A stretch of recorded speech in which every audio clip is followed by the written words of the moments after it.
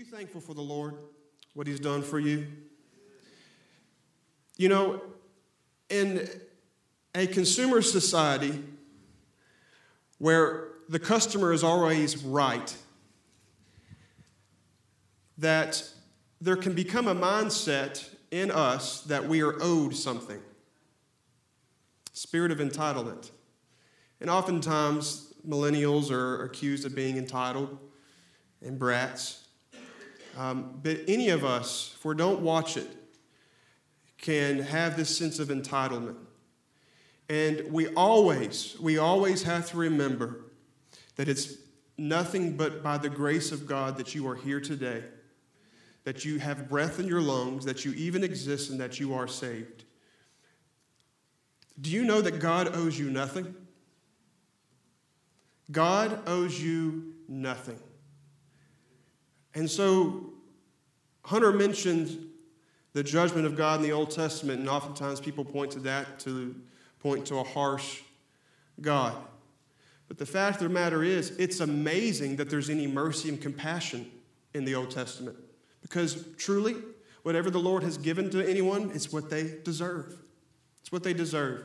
And all of us deserve death. All of us deserve judgment because we've all fallen short of the glory of God. And it's only by His mercy, it's only by His grace that you have anything. You know what is most humbling to me? It's not my sin, it's God's grace. What is most humbling to me is God's unmerited favor. And because God's grace humbles me, I'm not going to use grace as a license to sin.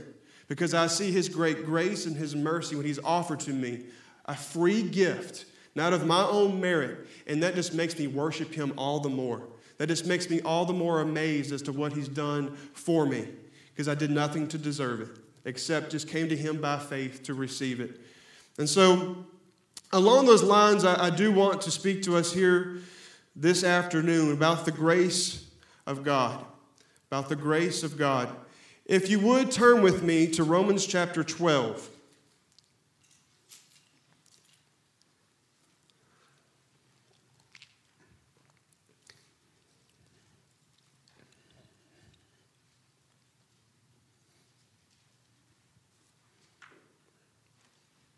Romans chapter 12. Now, last week, we started a series concerning the body of Christ called The Beauty of the Body When God's People Walk in Their Gift and Calling. And I mentioned last week that one advantage, or let's say this, one disadvantage to being a brand new church such as we are, is that we are starting from scratch. We don't have a lot of resources financially. We're not known to the community. There's not much things that we've organized. There's not much precedent set. We're starting from scratch. And the way that we operate, the way that we are, this new body of believers that's created Grace River Chapel, there's growth and there's some things that need to occur in this body. And that's one disadvantage. But a great advantage, I said last week, a great advantage to being a brand new church is that you're starting from scratch. And that we're starting from the ground up, and we have the opportunity to establish this church not on tradition, not on a man, not on a man-made ministry, but to establish this church on the rock which is Christ, to establish it on the Word of God. You know how hard it can be sometimes to contend with tradition. You know how that can be very, very hard. You could have Scripture. You could have Scripture itself to refute our supposed traditions. And because that's the way we've always done it, people will fight tooth and nail, and they will die for that tradition because that's the way we've always done it. And truly, wasn't that the accusation that Jesus made to the Pharisees? You're living for man-made tradition, and you worship the law, but you don't worship the lawgiver. And don't you know that the law and all of it was to point not to your tradition, but it was to point to me, Jesus was telling them. Moses and the prophets was pointing to me, Jesus Christ. And so you cannot live and die by your tradition. And so that is a great advantage to being a brand new church. We have no traditions as far as this particular body. We all have individual experiences individually, but corporately we do not. But there is, for that purpose, and from that thought, this series has been birthed, that there is a need for all of us to find our place in the body of Christ. There is a need for all of us to use our gifts, which by God's grace, God has given to each and every member. God, by His grace, has given you gifts, and by His grace, He has placed you in a particular portion of the body of Christ. You are a diverse member of the body of Christ. He has put all of us there so that, number one, every other person would be edified, and number two, that Jesus would be glorified through our lives. And so next week, we're going to be handing out a packet called Find Your Place at Grace River Chapel. And it will be a packet that articulates the various ministries and various avenues of ministry that you can participate in the body of Christ. If you already know your gift, if you already have a passion, if the Lord has already laid something upon your life, a particular ministry, a particular age group, a particular, just anything in particular, this will be your opportunity to volunteer your time, your efforts to the body of Christ. Not for my benefit as your pastor, not so that I can have a bunch of people doing stuff for me, but so that you can be serving one another. Because listen, I can't do everything. You can't do everything. But all of us together, a diverse group of people with various gifts, it's a beautiful thing when you see a healthy church serving one another. And so that is my intent through this series, is that we would come to this understanding, see the great importance of walking in our gifts, see the importance of discovering our gifts, and to walk in it as a church body. So, Romans chapter 12, verse 1. Last week, we only looked at verses 1 and 2, and we talked about how that we are living sacrifices, and my body is His body. And I'm going to carry on really primarily verses 3 and beyond. But we'll look at verse 1 to start. I beseech you, therefore, brethren, by the mercies of God, that you present your bodies a living sacrifice, holy, acceptable to God, which is your reasonable service.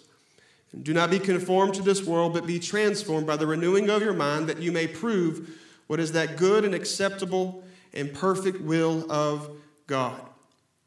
For I say, through the grace given to me, to everyone who is among you, not to think of himself more highly than he ought to think, but to think soberly, as God has dealt to each one a measure of faith.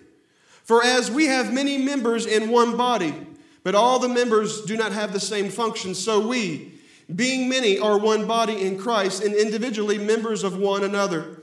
Having then gifts differing according to the grace that is given to us, let us use them. If prophecy, let us prophesy in proportion to our faith. Or ministry, let us use it in our ministry. He who teaches in teaching, he who exhorts in exhortation, he who gives in liberality, he who leads with diligence, he who shows mercy with cheerfulness. Next two verses. Verse 9, let love be without hypocrisy. Abhor what is evil, cling to what is good. Be kindly affectionate to one another with brotherly love, in honor, giving preference to one another.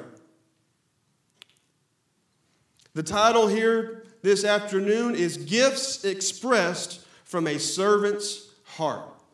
Gifts expressed from a servant's heart. Would you pray with me? Lord, I thank you for every person that is here today, Lord, that is a part of your body, that every single one of us are precious in your sight, that you, by your grace and by your sovereign will, have placed us where we're at. And anything we have, it's not of our own merit, it's because of what you have given us, God. So let there be a humility in every single one of us. Let there be a cultivation of humility in our lives, because without humility, we will abuse one another. Without brotherly affection, we will seek our own and not the best interest of those around us. So God, Let these very foundational principles take root in our hearts, not just as steps that we take, but make it our spirit. Make it our nature to be a servant, just as you were, Jesus. Make us servants like you. In Jesus' precious name, amen and amen. Gifts expressed from a servant's heart. We're not even this week going to go in great detail as to what the gifts are and how they can be expressed from our lives, because I want to get down to the root matter of how these gifts must be expressed and the proper use of them with the proper heart and mindset that we ought to have. You can have all kinds of gifts, but you can abuse them if you do not have the right intention with them. And so I can go on and on about gifts and you use them, but we have to get down to the root matter of how do you use them? What is the proper mindset and content of your character? And what is the nature that you must have to be properly used in the body of Christ? And so next week we will go into great detail as to the individual gifts. And I may touch on them a little bit here today, but we're going to go in greater detail next week. But today we're going to talk about the absolute necessity that every single one of us in here today, that we have a servant's heart. That every single one of us are ministry minded. I want you to know there's a lot of arrogance in the church. And a lot of it flows from the pulpit down. And my heart's desire here today is to lead you by serving you. That is my heart's desire as a pastor. Not for anybody to walk all over me. If somebody does want to walk all over me, make me a doormat. I'll do it for the benefit of somebody else.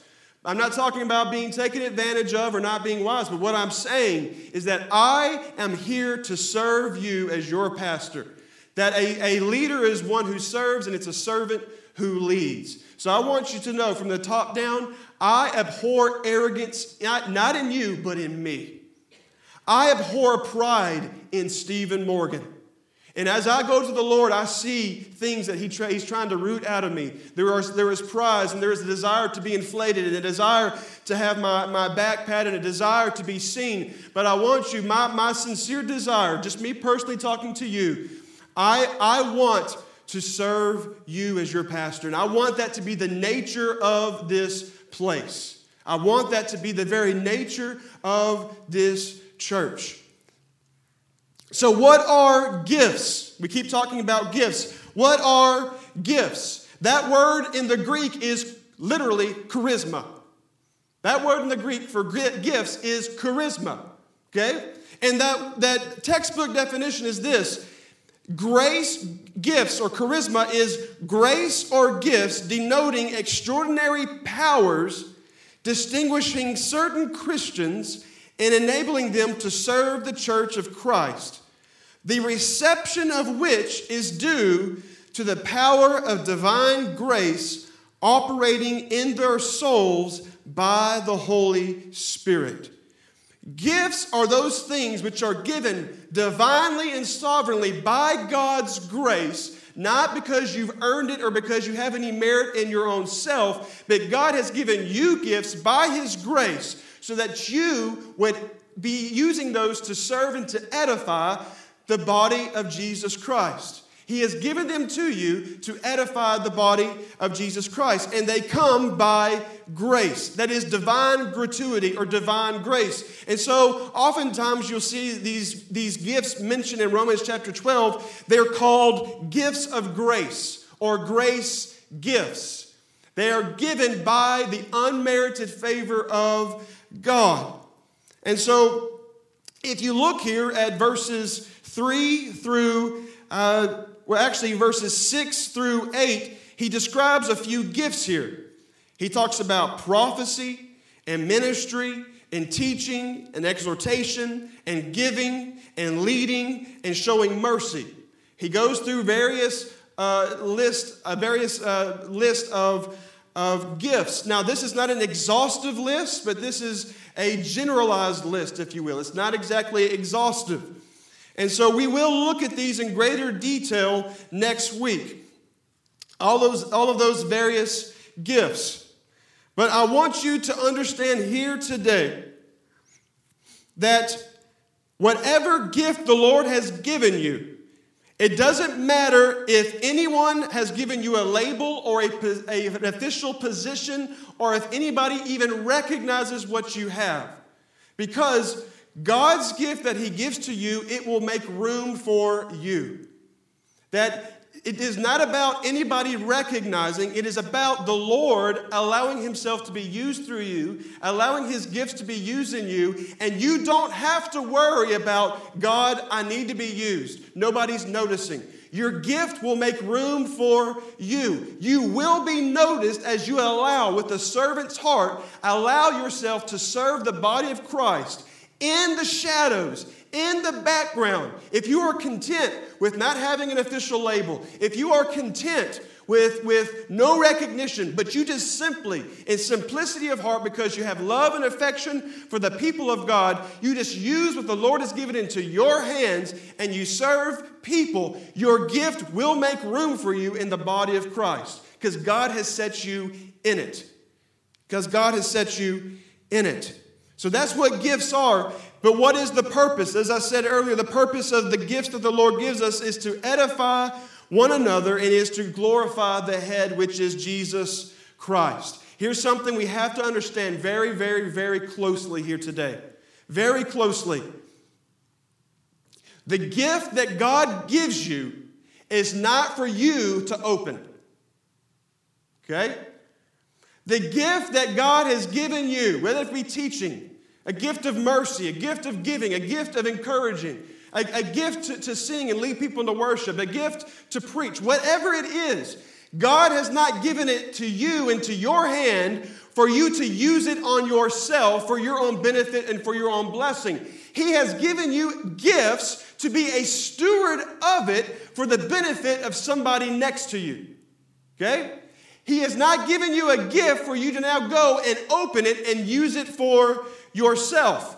Jesus has been given to us. Jesus is salvation. He is a gift of salvation, and that is a benefit that we personally experience. We all experience the gift of salvation, which is a person, which is Jesus Christ. That's for my personal benefit. We all have been given the gift of the Holy Spirit that Jesus has sent down and has blessed us with, and I am to fully experience the gift of the Holy Spirit in my life. I'm supposed to personally experience that for myself. But the gifts He gives to you, they are for not you. They are for the Lord. And they are for the people of God. They're not for you. It's kind of like this. It's as if I give Seth a gift. And I say, now, Seth, this is not for you. This is for Lauren. Okay? And it's coming from me. It's not for you. It's for Lauren. And what Seth must do is he must take that gift, take it home. Don't open it himself. Go home and give it to Lauren and say, this is for you. Not me. This is for you. And as tempting as it may be to open it for yourself and use it on yourself and to be selfish and not tell her about it and not give it to her, the directive is from me. This is for Lauren. Not for you, Seth. It's for Lauren. And that's exactly what the Lord is telling us to do. I've given this thing for you to be a steward of. It's not for your own benefit. You can't be selfish. You can't be a non-participant. It is for the people around you. And so the gifts that the Lord has given us, they can be handled in one of three ways. One of three ways. Whatever it is that the Lord has given into your hand, and you know, this is of the Lord. There's one of three ways that you can handle these gifts. Number one, they can be unused. They can be unused. You can be a self-serving non-participant. You can be a self-serving non-participant by not walking in the gifts and callings God has given you to benefit others. You're reaping the blessings from others serving you, but you're doing nothing to serve people. It's like this. We go to a gift exchange. We just had Christmas. Maybe something like a white elephant, except we're not stealing stuff from each other. You go to a gift exchange. There's 10 people. There ought to be 10 gifts. Everybody comes, and everybody has bought a gift for somebody else. And you show up to this gift exchange. But for you to not use your gift, it's like you showing up to a gift exchange, but leaving your gift at home and still taking a gift and opening it for yourself. That's what it means for you to be a self-serving non-participant. Just to sit on the sidelines and watch and let everybody else do stuff and let everybody else serve you. And you get to reap the benefits of people sacrificing and loving and serving you, but you've done nothing to bring your gift to the table. And again, it could be the smallest thing, what we may think is so small. Where you just you're a minister of mercy and you're able to encourage people and you're able to alleviate people's pain. That's a gift from God. Doesn't have to be preaching, doesn't have to be teaching, doesn't have to be anything on the platform. It's any various way in which you can help somebody in the body of Christ. That's what it is. And whatever the Lord has given you, if it is unused, that is that's being a self-serving non-participant. You're showing up to the gift exchange with no gifts, but you're still opening one for yourself. That's one of 3 ways you can handle the gifts. Number 2, another way you can mishandle the gifts is that you can abuse them. That you can abuse what the Lord has given you. And truly, that was the story of the Corinthian church, wasn't it? That they lacked no good gifts.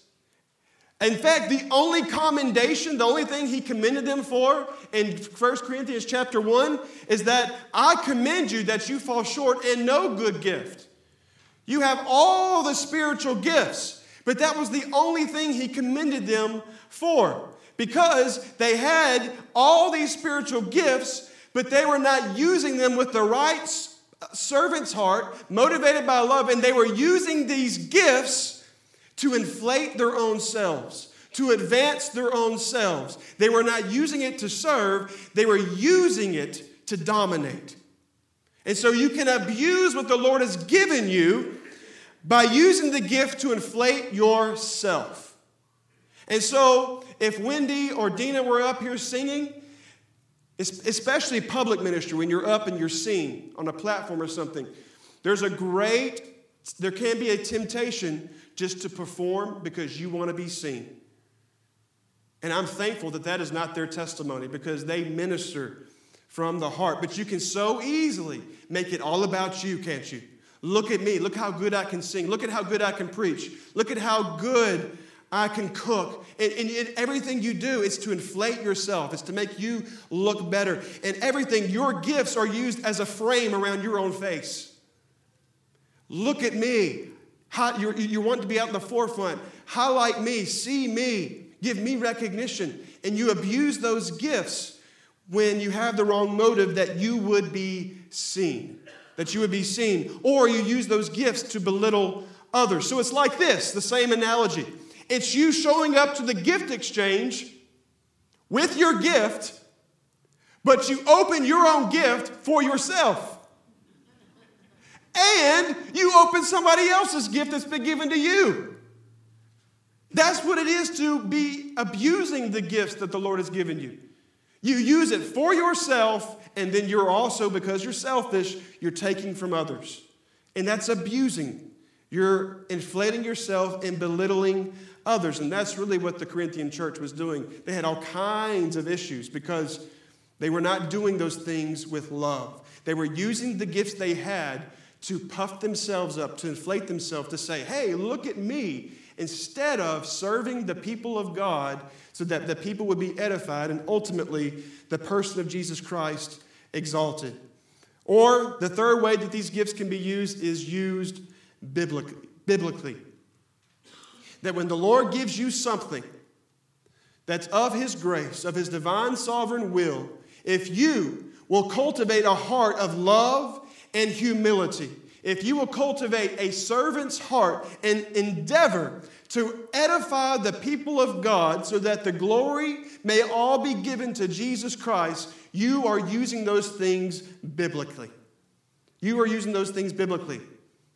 So which category do you fall in? There's one of three ways to handle them. You're either going to be a non-participant, a self-serving non-participant, one who does not use what the Lord has given you. Now listen, all of us are tempted with fear. That we are tempted to allow fear to keep us from stepping out in faith. That we should be emboldened to be used of the Lord, but we sit paralyzed in fear because we're afraid of what people may think. Or, God, can you really use me? Will you use me? It doesn't matter if you've been a Christian for 1 day, 100 days, 10 years. It doesn't matter. The Lord can use you. The Lord can use you. So do not be paralyzed with fear or doubt. The Lord has a place for you. So in order for the body of Christ to be edified with the gifts God gives us, they must be handled and expressed from a right heart with right motives. And because of the nature and the purpose of gifts, they are most useful when expressed from a servant's heart. They are most useful. They will be used most useful. They would be most beneficial to the people around you if you will endeavor to have a servant's heart. What does it mean to serve? The word is also synonymous with minister. It means to attend to anything that may serve another's interest, to minister a thing to one, to serve one, or by supplying anything. Do you know that I can serve my wife by changing a dirty diaper? I can serve my wife by heating up her coffee for the 5th time. She tends to let her coffee get cold, and she heats it up about 5 to 10 times in any one day. And I've done it for her many times. It's as simple as that. That everything you do, your entire life, it rotates. It is central not to me and how can my needs be met, but how can I meet the needs of somebody else? That's what it is to be a servant. You should be serving your household, not just the church. You should be serving your spouse first, your children, your family, your coworkers. Every person you come in contact with, it is an opportunity to serve them. Opening a door for somebody. Whatever it may be, it is you not thinking of yourself, but thinking, how can I bring blessing and benefit to somebody else? How can I use what the Lord has given me? The life He's given me, the intellect, the gifts, the abilities, the resources, whatever it is. How can I use this to benefit somebody? That is how our thinking must be. Must be. Because listen, if that's not the thinking you have, you'll show up to church and you'll say, why are they singing that song? Why are they doing this that way? Why are they doing it that way? Right? You'll become critical. You'll become discontent. But if you are looking for a way to serve, you will not be easily irked and bothered. Because you have this graciousness, you have this affection for the people of God. You will have mercy and grace upon others because you've experienced this great grace. And you will be there to edify and not pull down. I mentioned the music because that's one of the biggest criticisms I think any church may get. It's the song selection. Listen, I'd rather give much more attention to things that matter than petty issues such as that.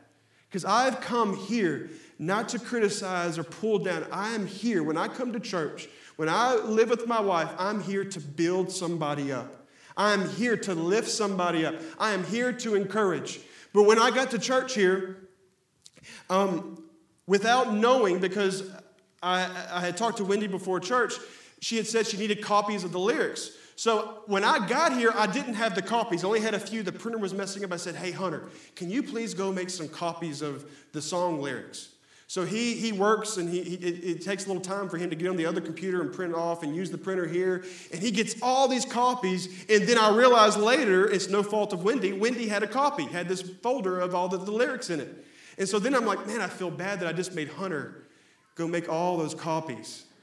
And Hunter comes up here and he goes, here, Wendy, here, Dina. And they're like, oh, we have a copy. And I'm like, Hunter, please don't be mad at me. I said, Hunter, I'm so sorry, man. You just printed those off. He looked at me and he goes, oh, man, no big deal. You know, there are some people, you're waiting for them to strike you. I'm talking about a Christian. I just rubbed them the wrong way. Oh, no, here it comes. They're going to lay into me. He looks at me and smiles. No big deal. You know what he said? We got extra copies now. That's the mindset, though. You see the difference? When you're here to accommodate and to serve and build up and bring healing, you're not going to be petty.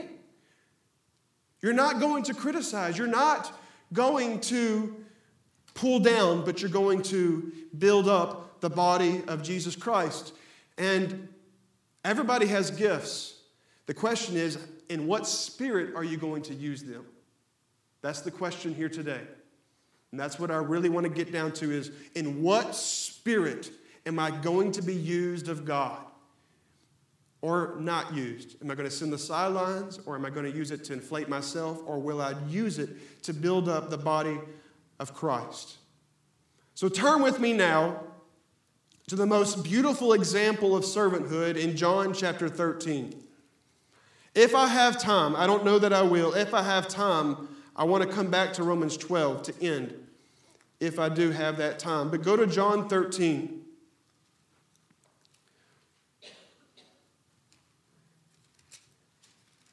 To further reiterate the necessity of servanthood from the life of Jesus.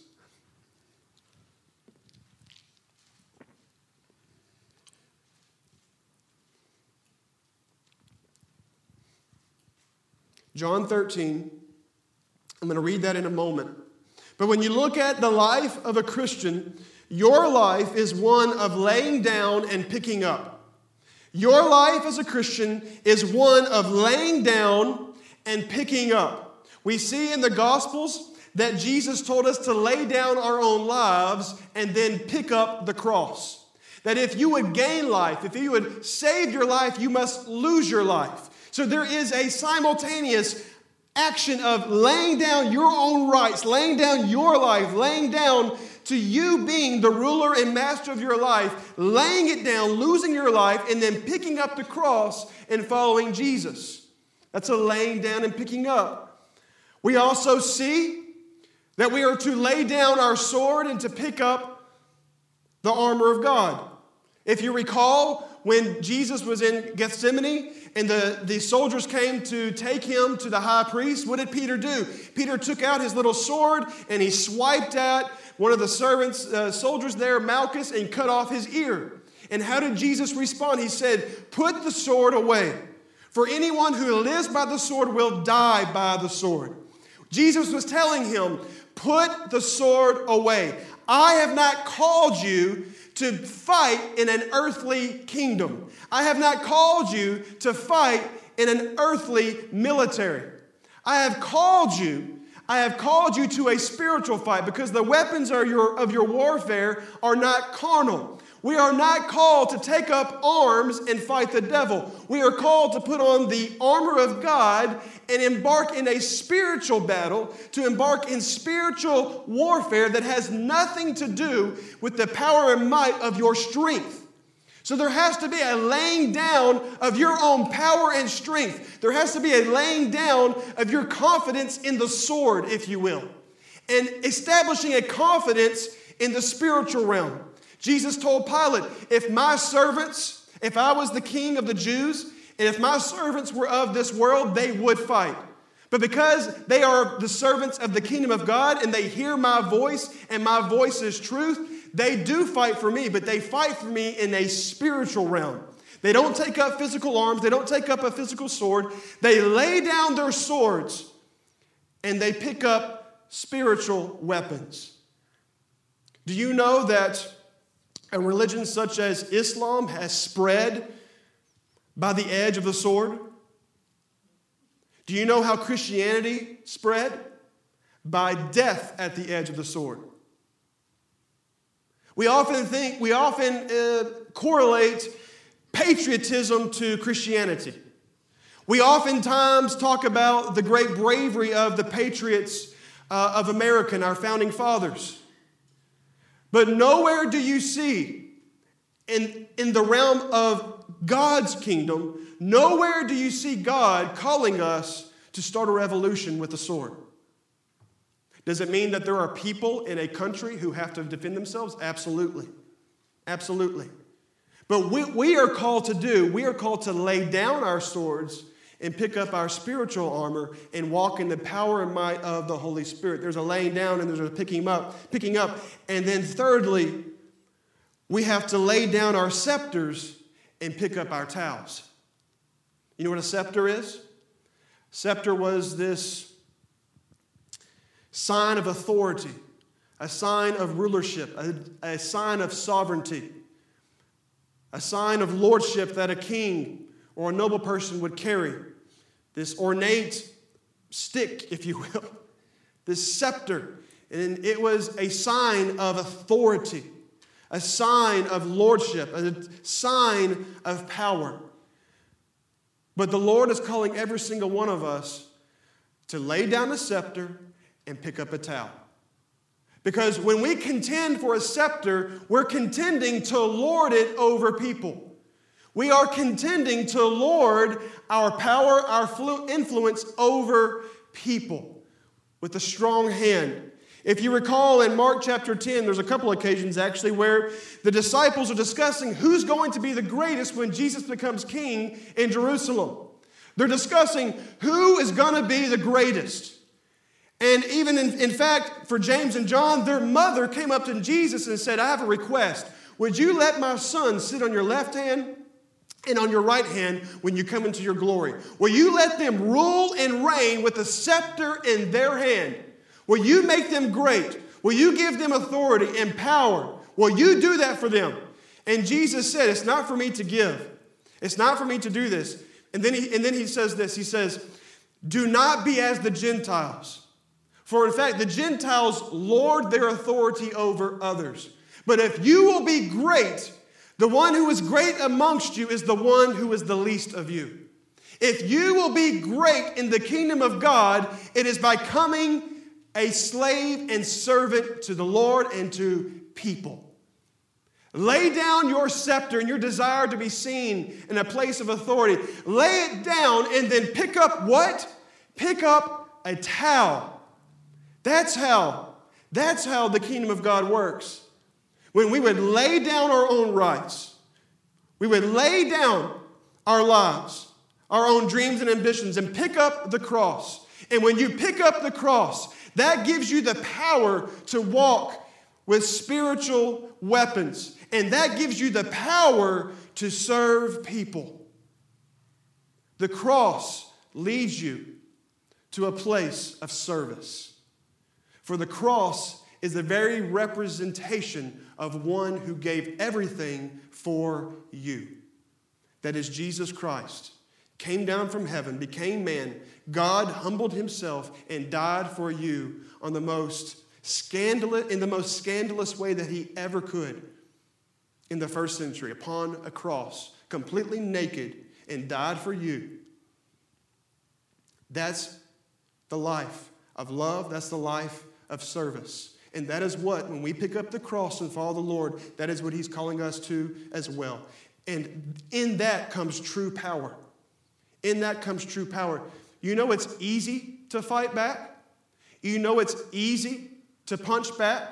It's easy to talk back and to respond in kind because that's what's natural to our flesh. But do you know it takes a supernatural ability outside of our own to love our enemies, to pray for those who use us and persecute us? It takes a supernatural divine love that allows us to go the second mile and to turn the other cheek. That is a supernatural life by the power of the cross. And so he's asking us by his power to lay down our swords, to lay down our scepters, and to pick up our towels. So, John 13, verse 1. This is the Passover meal. This is just before he's about to be crucified. This is just before Jesus is about to be killed for doing absolutely nothing. And so he's about to institute the Lord's Supper, but he's also about to make a very, very profound teaching out of this time together with his disciples. So look at verse 1. Now before the feast of the Passover, when Jesus knew that his hour had come, that he should depart from this world to the Father, having loved his own who were in the world, he loved them to the end. And supper being ended, the devil having already put it into the heart of Judas Iscariot, Simon's son, to betray him, Jesus, knowing that the Father had given all things into his hands, and that he had come from God and was going to God. So in light of the coming suffering and affliction and death, knowing that he had loved his own, loved them even to the end, knowing that Judas Iscariot had already made the betrayal and the deal, knowing all of this, he's about to enter the greatest moment of agony and suffering in his entire life. In light of all of this, how does Jesus respond? He's not preoccupied with the agony he's about to experience. He's not preoccupied with the betrayal of Judas. Here's what he's preoccupied with. Look at verse 4. So with all that being said, he rose from supper and laid aside his garments, took a towel and girded himself. After that, he poured water into a basin and began to wash the disciples' feet and to wipe them with the towel with which he was girded. He rose from supper, he laid aside his own garments, and he took the very appearance of a servant in physical form. His entire life was one of servanthood. But in this moment, at the most crucial time in his life and all of human history, where the Son of God was about to be tortured and killed for the sins of the world, and that the Father was going to forsake him in that moment. In that very moment, Jesus was not concerned with himself. He was concerned with teaching these 12 disciples, these 11 disciples really, teaching them, this is what allows me to go to the cross. This is what will allow you to spread Christianity, not by your power and strength and might, not by the power of the sword, not by your authority and riches and nobility. It is by your service, by your love, by laying your life down for the benefit of somebody else. This is what you must become, disciples. And I'm going to show you.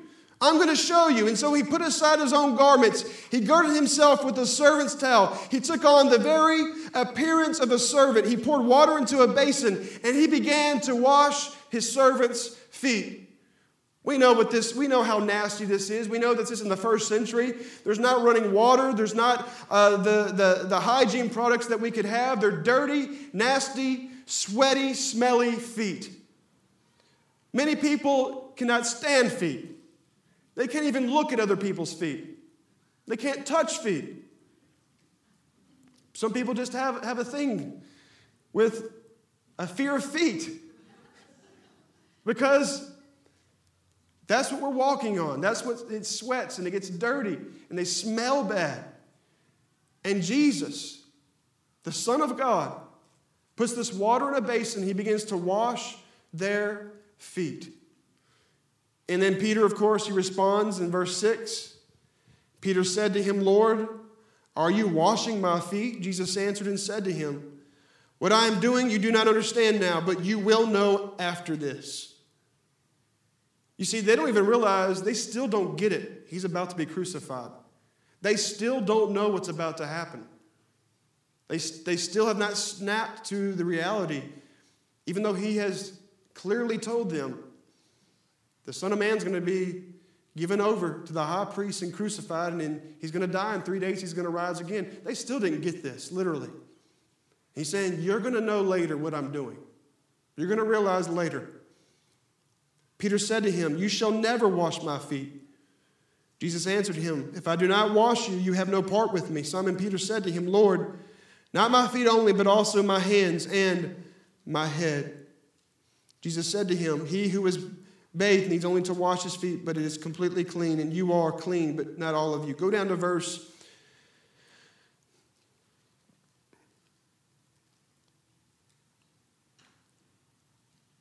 12.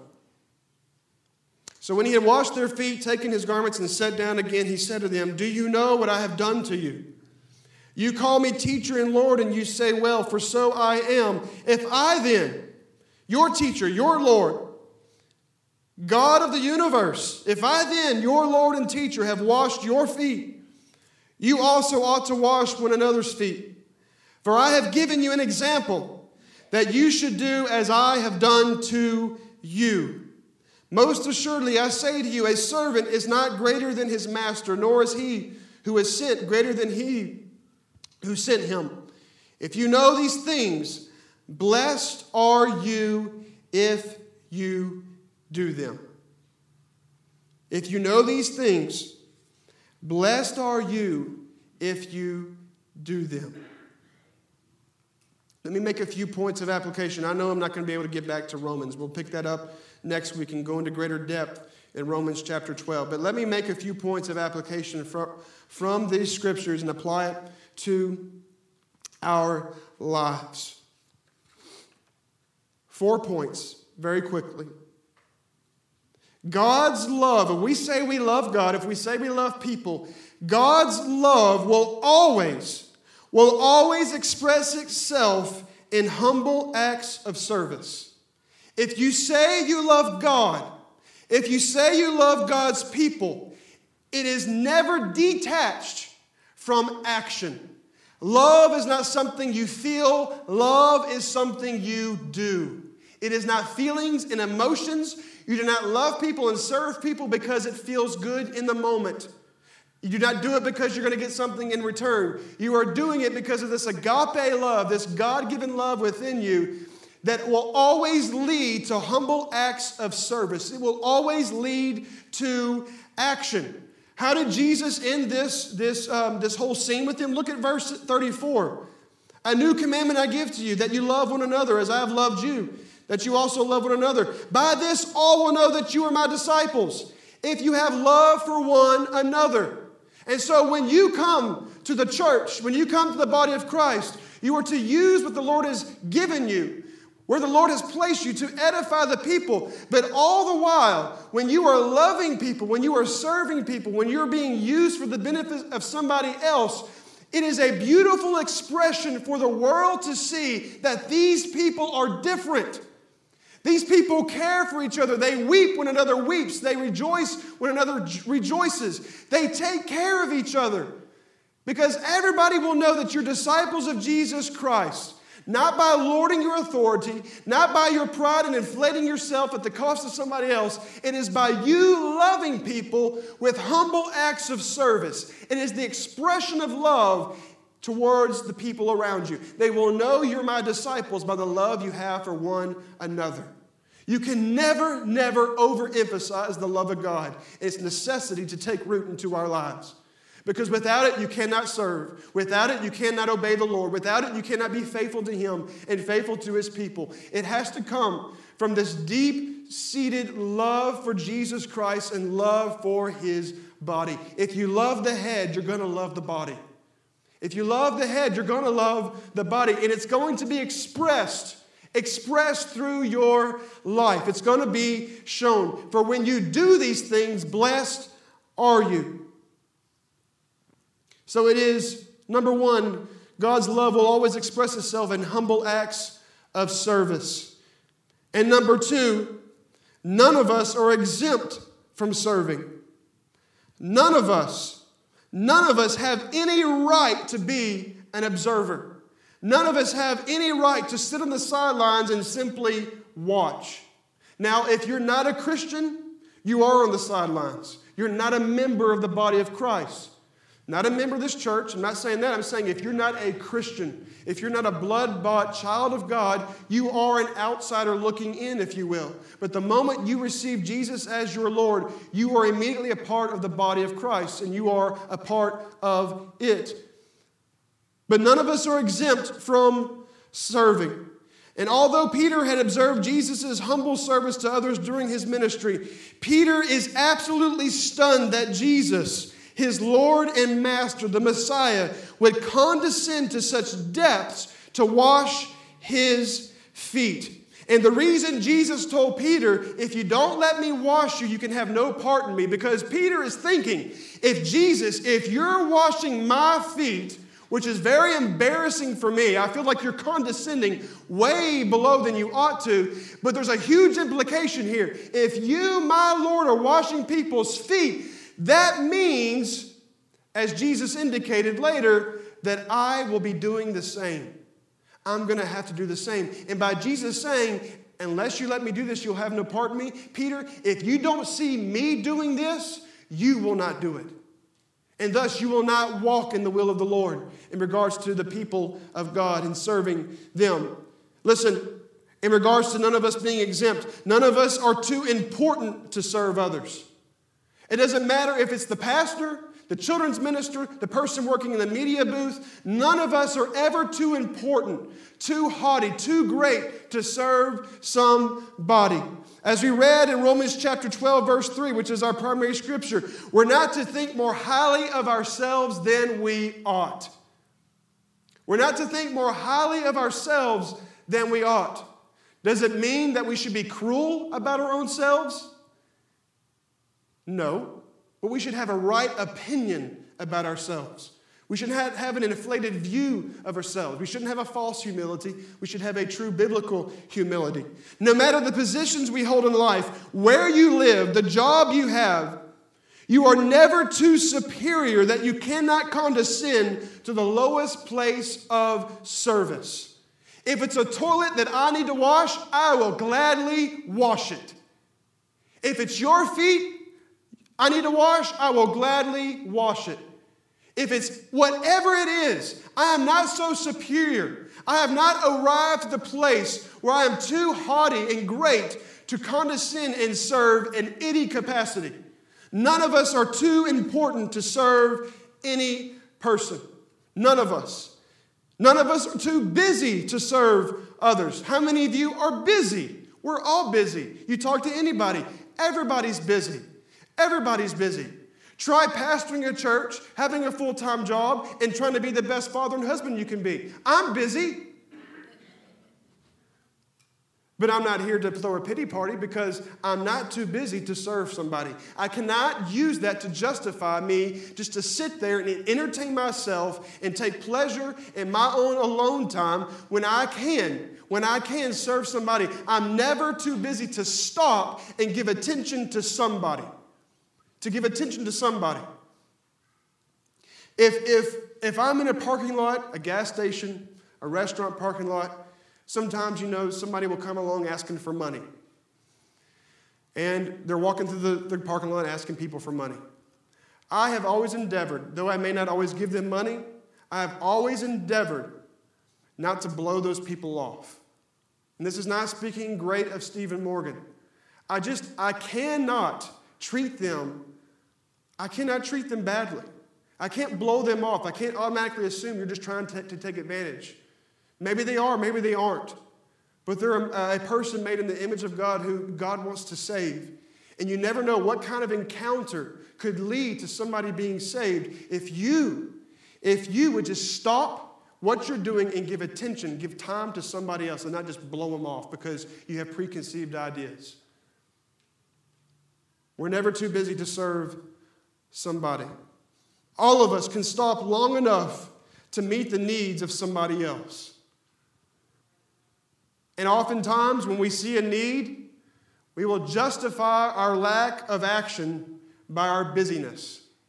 But oftentimes it's a fabrication in our own minds because we don't want to inconvenience ourselves. Sometimes you don't have the time, but a lot of times we do. A lot of times we do. None of us can be too hurt so as to be exempt from serving others. How many of you have ever been hurt? You've been hurt by people. You've even been hurt by the church. And how many people lose out with God or they just check out because they've been hurt by people. They've been hurt by the pastor. They've been hurt by the church. They've been hurt. And so they allow that in selfishness, they allow that to cause them just to check out and leave. But you're never too hurt not to stop and serve somebody. Do you know that Jesus, he washed 12 disciples' feet? You know who one of those was? Judas, who had already betrayed him for a measly 30 pieces of silver. He had already betrayed him which was going to lead to his death upon a cross. And Jesus is still expressing his deep love and desire for the heart of Judas by kneeling down before him, the man who's leading to his murder, and washing his nasty feet. Washing the dirty feet of a dirty man, and he's still serving him. How hurtful would that be? You're giving all you are to this man for 3 whole years. You've done nothing but love and be an example to him. And he's seen all kinds of supernatural miracles, and yet he still betrays you for money. And yet Jesus is still washing Judas's feet. He knows it's a done deal. He knows Judas is going to kill his own self. He knows Judas. He knows the whole end. He knows. He sees it all. And yet he still washes his feet. Do you think you're too hurt not to serve somebody, not to love somebody, not to still give yourself? Listen, the only thing that can heal you is the Lord. The only thing that can heal you is forgiveness and letting go of the past and letting go of bitterness and walking in the same forgiveness that you've reaped from Jesus Christ himself. We're never justified to walk in our pity party. We're never justified to walk in bitterness and unforgiveness because we have been forgiven much. And we're to walk in the same spirit of Christ. So we're never too hurt or to be exempt from serving others. And no one is ever too insignificant, dirty, or unworthy for us to serve. Jesus served the prostitute. He served the tax collector. He served the Gentile. He served the Samaritan. He served everybody. No one was too far beneath the Lord for him not to show an expression of God's love. No one is ever too insignificant. What is your mindset towards people? You may not express it outwardly with your mouth, but what is your mindset towards people? Is there a condescending attitude towards others?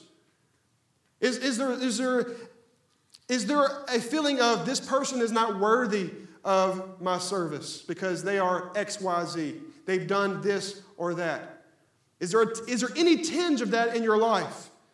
The Lord can remove that. It's his desire to remove it because that is a hindrance to you serving even the most unworthy, even the most prideful person, even the selfish person, even the thief. It doesn't matter who it is. You can still love and serve these individuals. Matthew Henry says this in his commentary: to whatever degree our master was pleased to condescend in favor to us, we should much more condescend to in conformity to him. Christ, by humbling himself, has dignified humility. I just think that's brilliant. Christ, who is our prime example, in humbling himself, has brought dignity to humility and put an honor upon it, and insisted that his followers would think that nothing was below them except sin.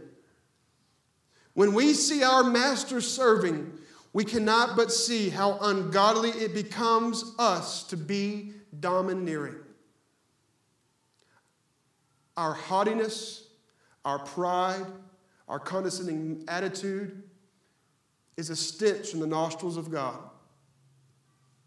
But what is a pleasing aroma and sacrifice to the Lord is the one who is a living sacrifice, one who lays their life on the altar, not physical, but spiritually.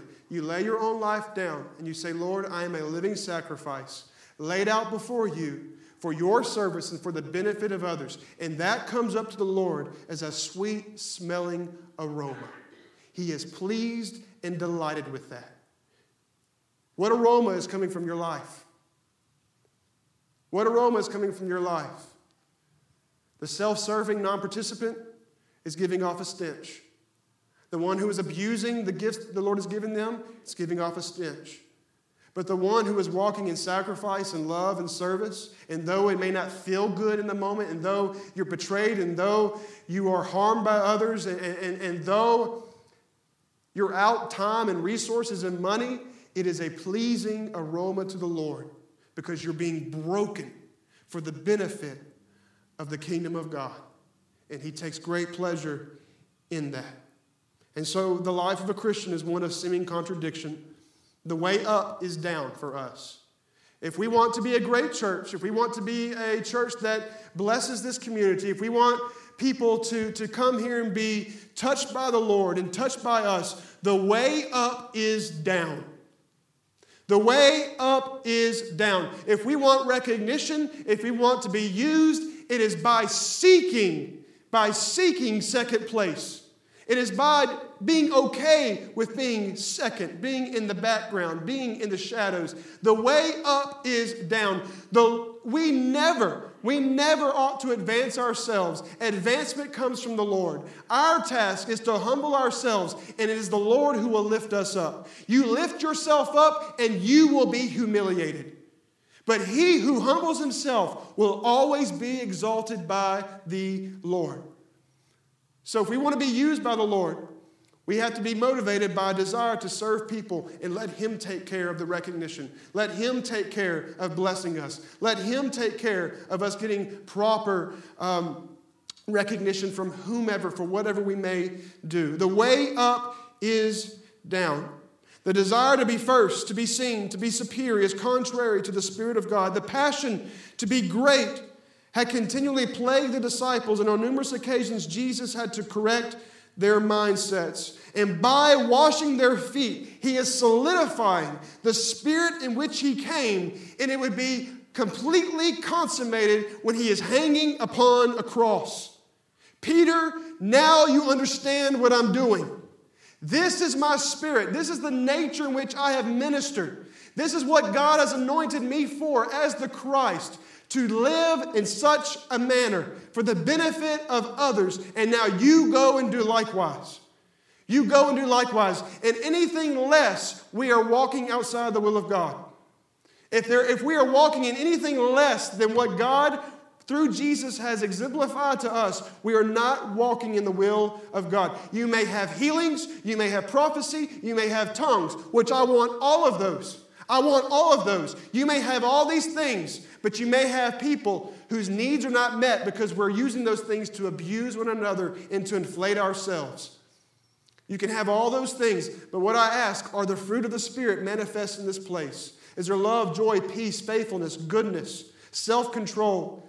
Are we loving loving each other with a brotherly affection, looking out for the interest, not of ourselves, but the interest of others? That's a supernatural lifestyle. That is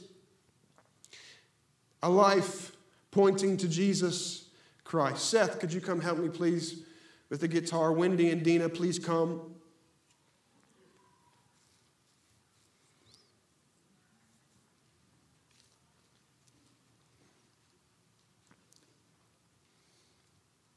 And Jesus says, if you know these things, and if you do them, you will be blessed. So the question is, though we may know these things in our minds, though we may have this teaching and this instruction, where the rubber meets the road is, will you obey? Will you die to yourself? Will you pick up the cross? Will you lay down the sword? Will you lay down the scepter and walk in the Spirit and walk with the towel in hand? Will you do those things? Or will you continue to contend for your own rights? Will you continue to contend for your own recognition? Blessed are you only if you do them. Jesus said it's more blessed to give than to what? Receive. It's more blessed to give than to receive. Because when everybody is giving, your needs will be met. Because somebody else is tending to you as you tend to somebody else. Isn't that a beautiful picture? That is God's will and intention for this church. Would you stand with me? We'll pick up in Romans chapter 12 next week. But I think in many circles of Christianity, this is lost. Because listen, we do have power. We do have authority. We do have many things in Christ Jesus. But nothing is acquired and no deliverance is had except first by death to self, except by humility. What allows you to walk in authority is your desire and your willingness to humble yourself. And we cannot have a preoccupation with things that are valued by this world when God does not value it. He does not value power or might of the flesh. He values a contrite spirit, a broken heart. That is who the Lord dwells with. That is who he is pleased by, and that is who he empowers. That is who he uses.